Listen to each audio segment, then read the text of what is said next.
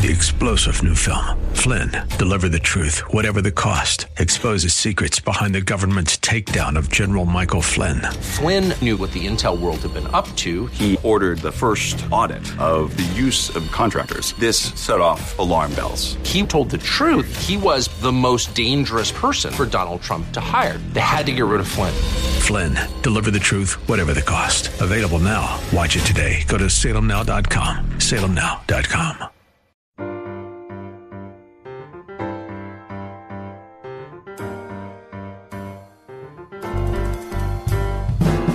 Welcome to His Life Revealed with Pastor Todd Granger of His Life Fellowship in San Antonio, Texas.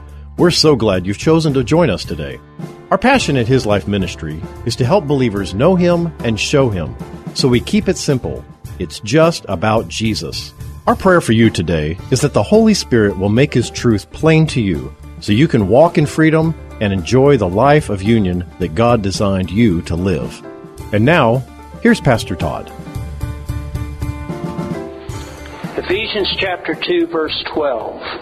Paul's saying, remember that you were at that time separated, living apart from Christ, excluded from all part in Him, utterly estranged and outlawed from the rights of Israel as a nation, and strangers with no share in the sacred compacts of the Messianic promise, with no knowledge or right in God's agreements, His covenants. And you have no hope. You had no hope, no promise. You were in the world without God.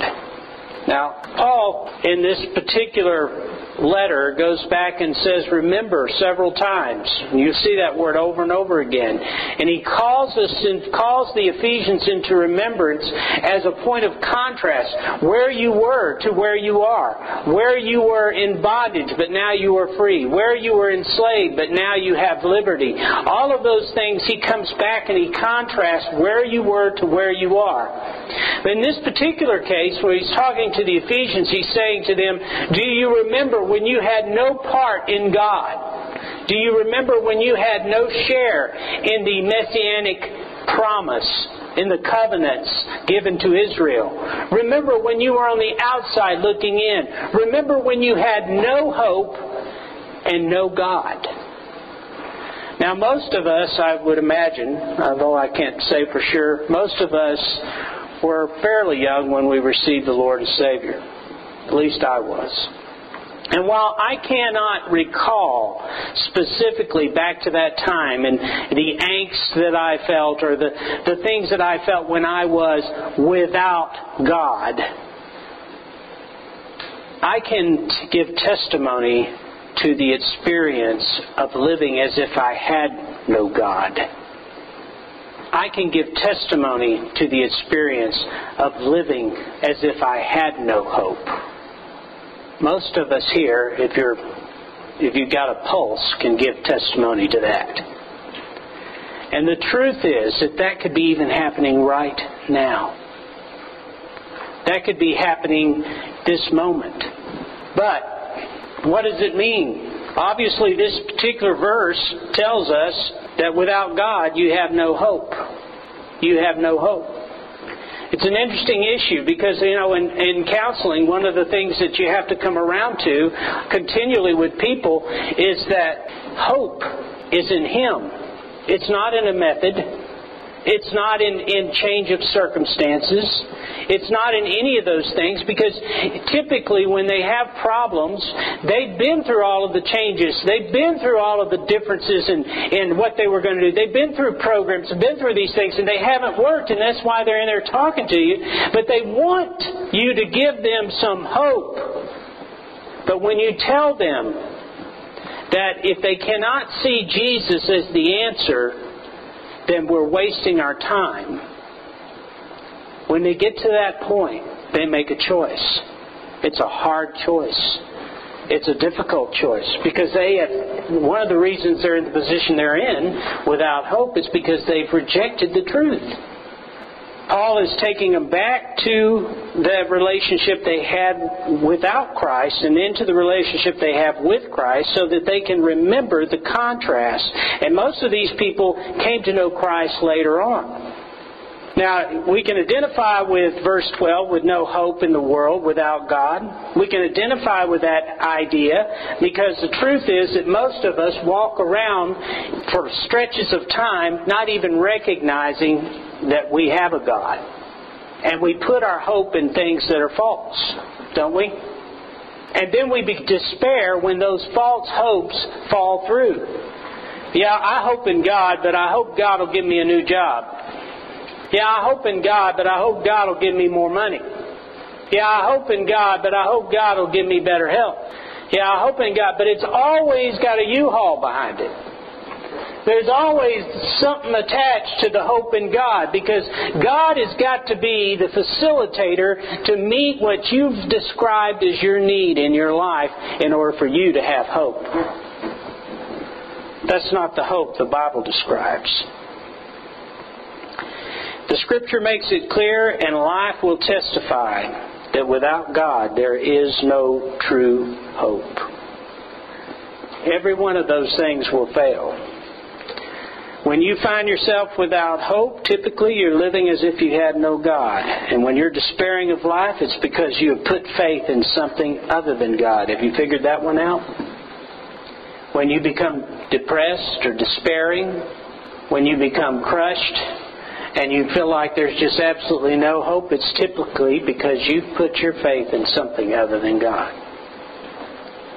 Maybe it's in the job. Maybe it's in a relationship. Maybe it's in something that you were doing. You expected to turn out well, and this was going to give you a new lease on life or a new start. And it falls apart, and suddenly you don't have hope. That's because God wasn't there in it for you. All you could see was your goal and your objective. Now, I'm talking to me as much as I am to you. I've been there 100 times. The problem with putting your hope in something else is that it becomes an idol for you. And you find yourself continually going to this one thing your hope's in, worshiping it, praying to it, begging it, that it might come in and rescue you and give you some hope. If it's a relationship, you're begging that it'll come into fruition and be all that you expected it to be. If it's a job, you're begging God to make that job all that you wanted it to be. You can think of 1,000 different scenarios where that thing becomes your focus, and that is through which you're trying to drag hope, and that is called idolatry. Anything you run to for comfort apart from God, for security apart from God, for hope apart from God, is simply an idol. It's taking the place of God in your life. And you become more and more despairing. One of the greatest indicators of idolatry in your life is unrest. When you become restless, and another one is an increase in insecurity. Another one is fear. Another one is despair. Another is the absence of true peace. All of those things are indicators of idolatry. All of those things tell you that you have your focus fixed on something other than God. Your mind is stayed on something other than Him.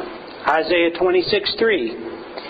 You, that is God, will guard him and keep him in perfect peace, perfect and constant peace, whose mind, both its inclination and its character, is stayed on you, because he commits himself to you, leans on you, and hopes confidently in you.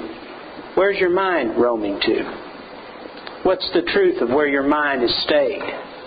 You'll find that the source of your unrest oftentimes, in fact most times, is your mind.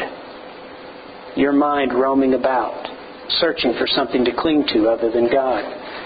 You see, the work of the enemy is constantly against the soul, the mind, will, and emotions, constantly trying to drive you into a distraction from truth and drive you into believing that you need to add something to your relationship with Jesus. You need to add something to your life.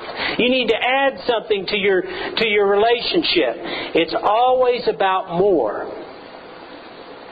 It's always about more. And you will begin to believe that you've got to have something other than Jesus than to have life. Do you believe that now? That's easy to buy into. Do you believe that you've got to have something other than Jesus to have life? The world says you do. And you look for those things. You look for them to give your life meaning. You look for them to give your life substance. You look for them to give you hope. And where does it end up when those things fail?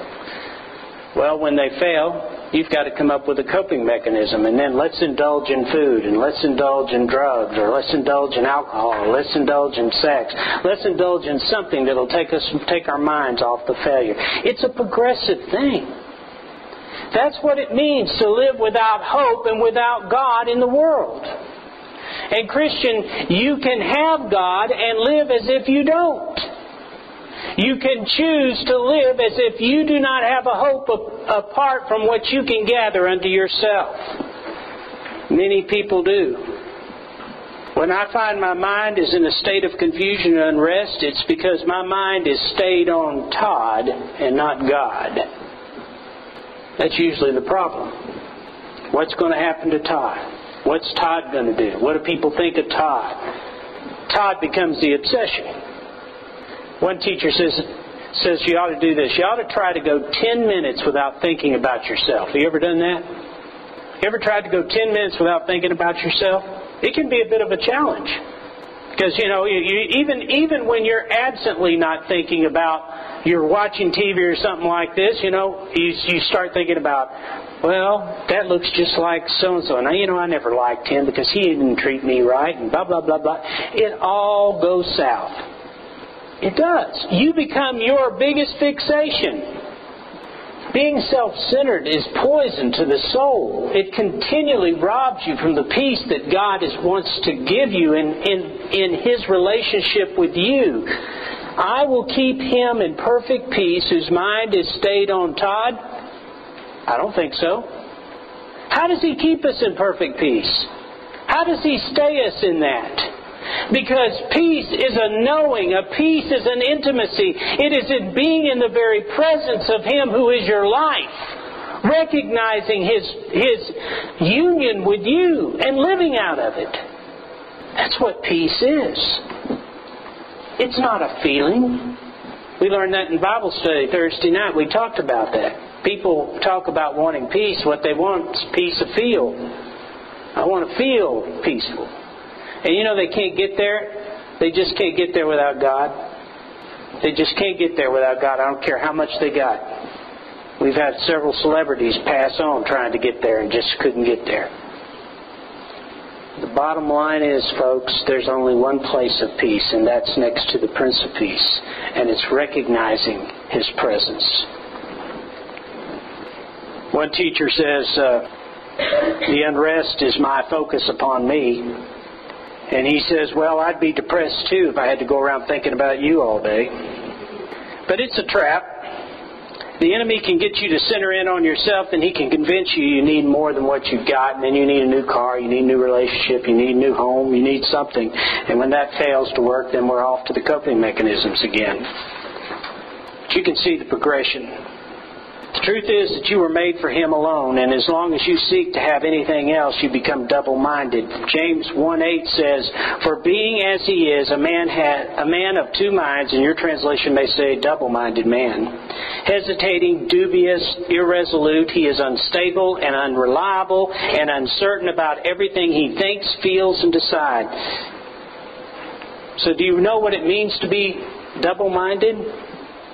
You can be a Christian and be completely double-minded. In fact, I think that most carnal Christians, that's the clear definition of their problem. So they're double-minded. You can know the Lord. You can know that He is life. You can know that you are forgiven. You can know all of the truths that I have spoken and you have heard. You know those truths. But knowing isn't enough. You can still be double-minded because knowing becomes all about you. It becomes all about what God's going to do for you. The relationship becomes all about you. In fact, most of us could say if my relationship, the context of my relationship with God were to be transferred over to another human being, they'd dump me in a minute. Because all I want to talk about is me. And all I'm concerned about is how it affects me. And I want to make sure that God's concerned about me. And the only time I feel really close to Him is when I know He's dealing with my problems. Do you see the pattern? It becomes self-focused, self-centered, and you become the center focus of your relationship with God. But that's not at all what He intended. Jesus is to be the focus. Jesus is to be the center. And you're not going to recognize that until you choose to make Him the center of your life and walk in it by faith. Saying, this is what I believe and this is how I'm going to walk. It doesn't matter what my mind, will, and emotions may say to me. It doesn't matter what the world may say to me. It doesn't matter about the comparisons the world would make of my life and somebody else's. It doesn't matter about all of the things that I think I'm supposed to have. I have completely yielded myself unto Him. I'm going to take one step after another, moment by moment, declaring that He is my life and He is my reward. And He is enough. I will not live a Jesus plus life. Double-minded is a Jesus plus life. It's what it is. I can't tell you how many people I know who will come into the understanding that Christ is life, and once they've grasped it, they don't go any further. Because they have sat there and they've taken in the knowledge, and they have the knowledge, and you could tell them about it, and they just say, yeah, I know that. But they're not living in victory. They don't have any peace about them. They are not at rest in their understanding. They are walking around just exactly the way James described. Hesitating, dubious, irresolute, unstable, unreliable, uncertain about everything he thinks, feels, and decides. And these are people that know the truth. Where's the problem? Well, it's not enough to know. You know, the demons know Jesus is Lord. Is it helping them out? No. But until you take the truth and you say, this is my life, this is the truth of who I am, Christ is my life, He is going to be my focus, and I will walk this out in faith. And your emotions may come alongside of you at some point, but it won't be right away, I can assure you. Do you think that Paul felt loved in the Philippian jail based on his circumstances? Do you think Paul felt like success in ministry when he was laying out outside the city with whip marks all over him or being stoned?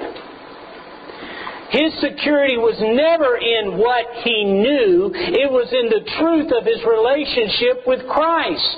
It goes so far beyond knowledge. And as the example I give to you constantly is that how much did you know about Jesus when you accepted Him as Savior? How much did you really know about Him? Have you grown in that understanding? Have you grown in that relationship? Has it matured for you?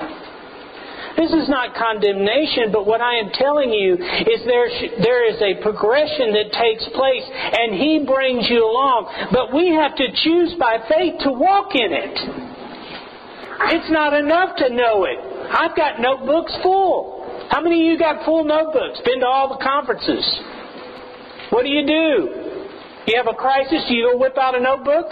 Does that make you feel better? It doesn't me. I don't even know where they are half the time.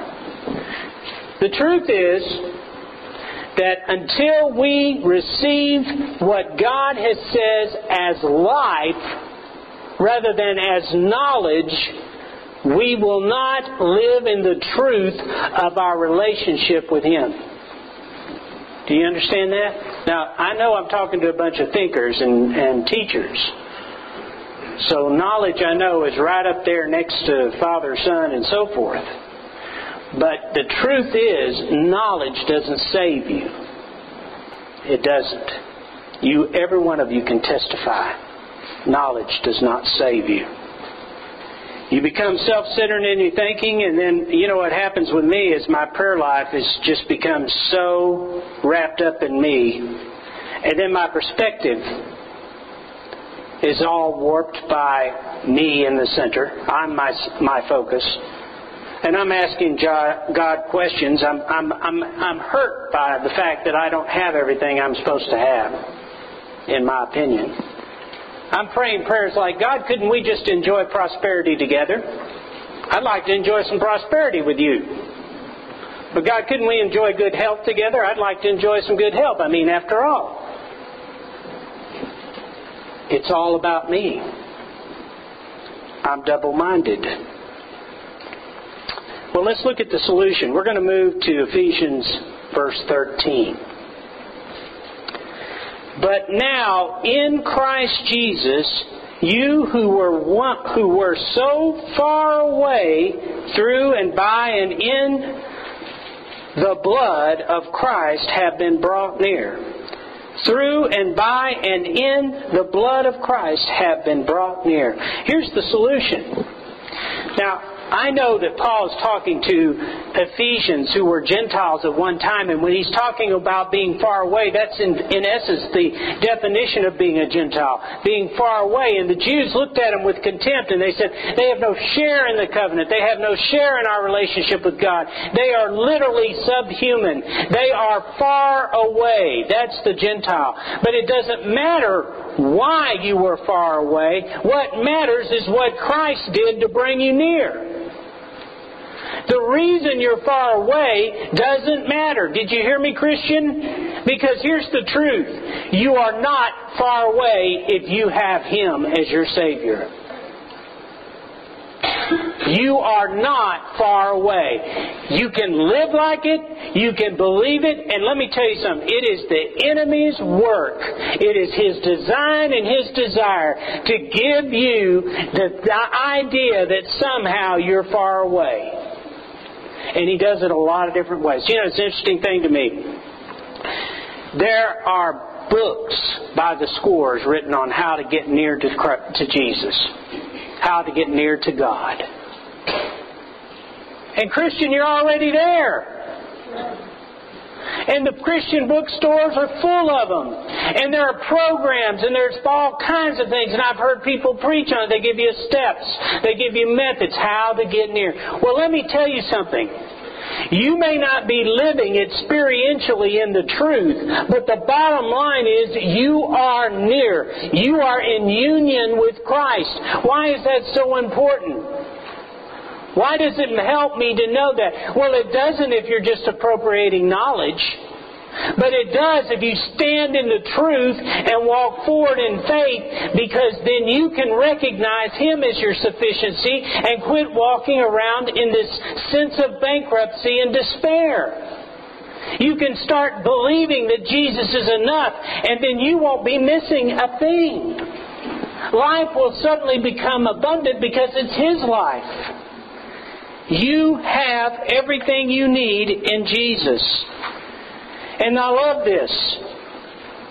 Paul again returns him to the truth of life because he starts with, but now. And here's what you need to say to yourselves right now. If you're feeling far off, if you're feeling rejected, if you're feeling like God isn't close to you, you need to turn around and say to your soul, the source of confusion within you, and you say, but now, though I have felt afar off, though I have felt separated, though the enemy has tried to prove to me that God is not in fellowship with me, but now I will believe I am near. I am near. Ephesians 2:5. You remember that verse? Listen to this. Even when we were dead, slain by our own shortcomings and trespasses. Guys, that's just sin. All right? He made us alive together in fellowship. Not in the neighborhood. Not in occasional contact. Not a correspondent. But in fellowship. And get this. In union with Christ. You know what the word picture there is? Take some milk and some flour and put it in a blender. Can you separate it after the blender's been run? Can you? That's you and Jesus. You are in Him. There is no separation. Thank you for joining us today for His Life Revealed, the radio ministry of His Life Fellowship. We hope today's message has encouraged you to yield to His life in every situation, rest in His life, moment by moment, and receive from His life all that you need to show Christ in this world. To get to know us better, visit us on the web at hislifefellowship.org or on Facebook at His Life Fellowship. And join us for worship services on Saturdays at 5 p.m. at 7015 Wurzbach Road. If this message has blessed you, you can help support this program with your gift to His Life Ministries, P.O. Box 781-529, San Antonio, Texas, 78278. And now, before we go, our prayer for you this coming week is that the image of the invisible God would be visible in you and that you would remember that wherever you go, whatever you do, the hope of glory is Christ in you. 3-star General Michael J. Flynn, head of the Pentagon Intelligence Agency, knew all the government's dirty secrets. He was one of the most respected generals in the military. Flynn knew what the intel world had been up to. He understood its funding. He ordered the first audit of the use of contractors. This set off alarm bells. The explosive new documentary, Flynn, Deliver the Truth, Whatever the Cost, uncovers the facts behind this scandal. Flynn told the truth. He was the most dangerous person for Donald Trump to hire. I find out the worst enemy that I'm going to face in my life is right here in America. They took my assessment and they wanted me to change it. And I was like, I'm not changing it. They had to get rid of Flynn.